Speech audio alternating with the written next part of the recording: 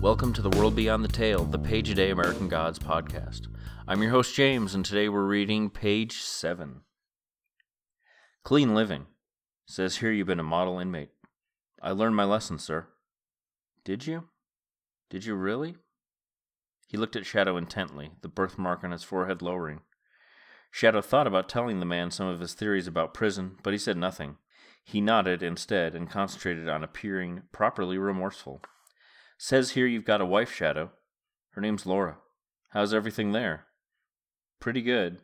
She got kinda mad at me when I was arrested, but she's come down to see me as much as she could. It's a long way to travel. We write, and I call her when I can. What does your wife do? She's a travel agent. She sends people all over the world. How'd you meet her? Shadow could not decide why the man was asking. He considered telling him that it was none of his business, then said, She was my best buddy's wife's best friend. They set us up on a blind date. We hit it off. And you got a job waiting for you? Yes, sir. My buddy Robbie, the one I just told you about, he owns the Muscle Farm, a place I used to train. He says my old job is waiting for me. An eyebrow raised. Really? Says he figures I'll be a big draw, bring back some old-timers, and pull in the tough crowd that wants to be tougher. The man seemed satisfied. He chewed the end of his ballpoint pen, then turned over the sheet of paper. How do you feel about your offense? Shadow shrugged. I was stupid, he said, and meant it. The man with the birthmark sighed. He ticked off a number of items on a checklist. Then he riffled through the papers in Shadow's file. How are you getting home from here, he asked. Greyhound? Flying home. It's good to have a wife who's a travel agent. The man frowned, and the birthmark creased. She sent you a ticket? Didn't need to. Just sent me a confirmation number. Electronic.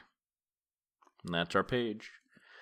So I don't think I mentioned it before, but it should be kind of clear. If the page ends on the middle of a sentence, I'm going to stop. And it's a page a day, and we're going to try and keep it to a page, not a page in a word or a page in a sentence. But if it ends in a hyphenated word, well, actually I already read the one on page 4, and I just stopped in the middle of slipper. So I guess this note's a lie, and I guess we're all going to just have to live with that. I did note, though, that Laura comes down to visit Shadow, meaning south. So if he's in Indiana, it's at a prison in the southern portion. Could also be, there's a lot south of Eagle Point. So I'm not entirely sure which correctional facility he's in still. There was a few that I tried kind of researching a bit. There's one called Branchville, which was medium security, capacity of about 1,500. And we don't know exactly what Shadow's crime was, but depending on the severity, he could have been sent to Branchville. I think there's a reference to the population of the prison, though, and it doesn't match up. I think that... Oh, wait. No, I went down further in my notes. Branchville has dormitory set up, not, individual cells, so no, it's not Branchville. Well, I guess I'll keep looking into it as we deal with the prison pages if it seems appropriate, but I think it's just a prison generally.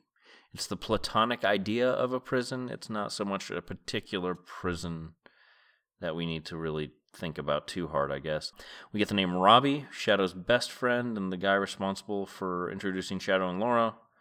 Well, Robbie's wife, I guess, is responsible, but they're co-responsible. Let's see. Robbie works at the Muscle Farm, got a job for Shadow. I don't know that if I was working out, and I'm not, but I don't know that an ex-con would be the thing to bring me in. It's 2000, 2001. It's a gym, or maybe it's a punching bag, maybe a boxing ring, protein powder. We don't have to worry about CrossFit, though, so hey, thank God for that, huh? Laura's identified as a travel agent, and this is one of those things that if you weren't born in the 80s, you might not have a point of reference to. Travel agents would book flights and cars and hotels and whatever else you might need on a vacation.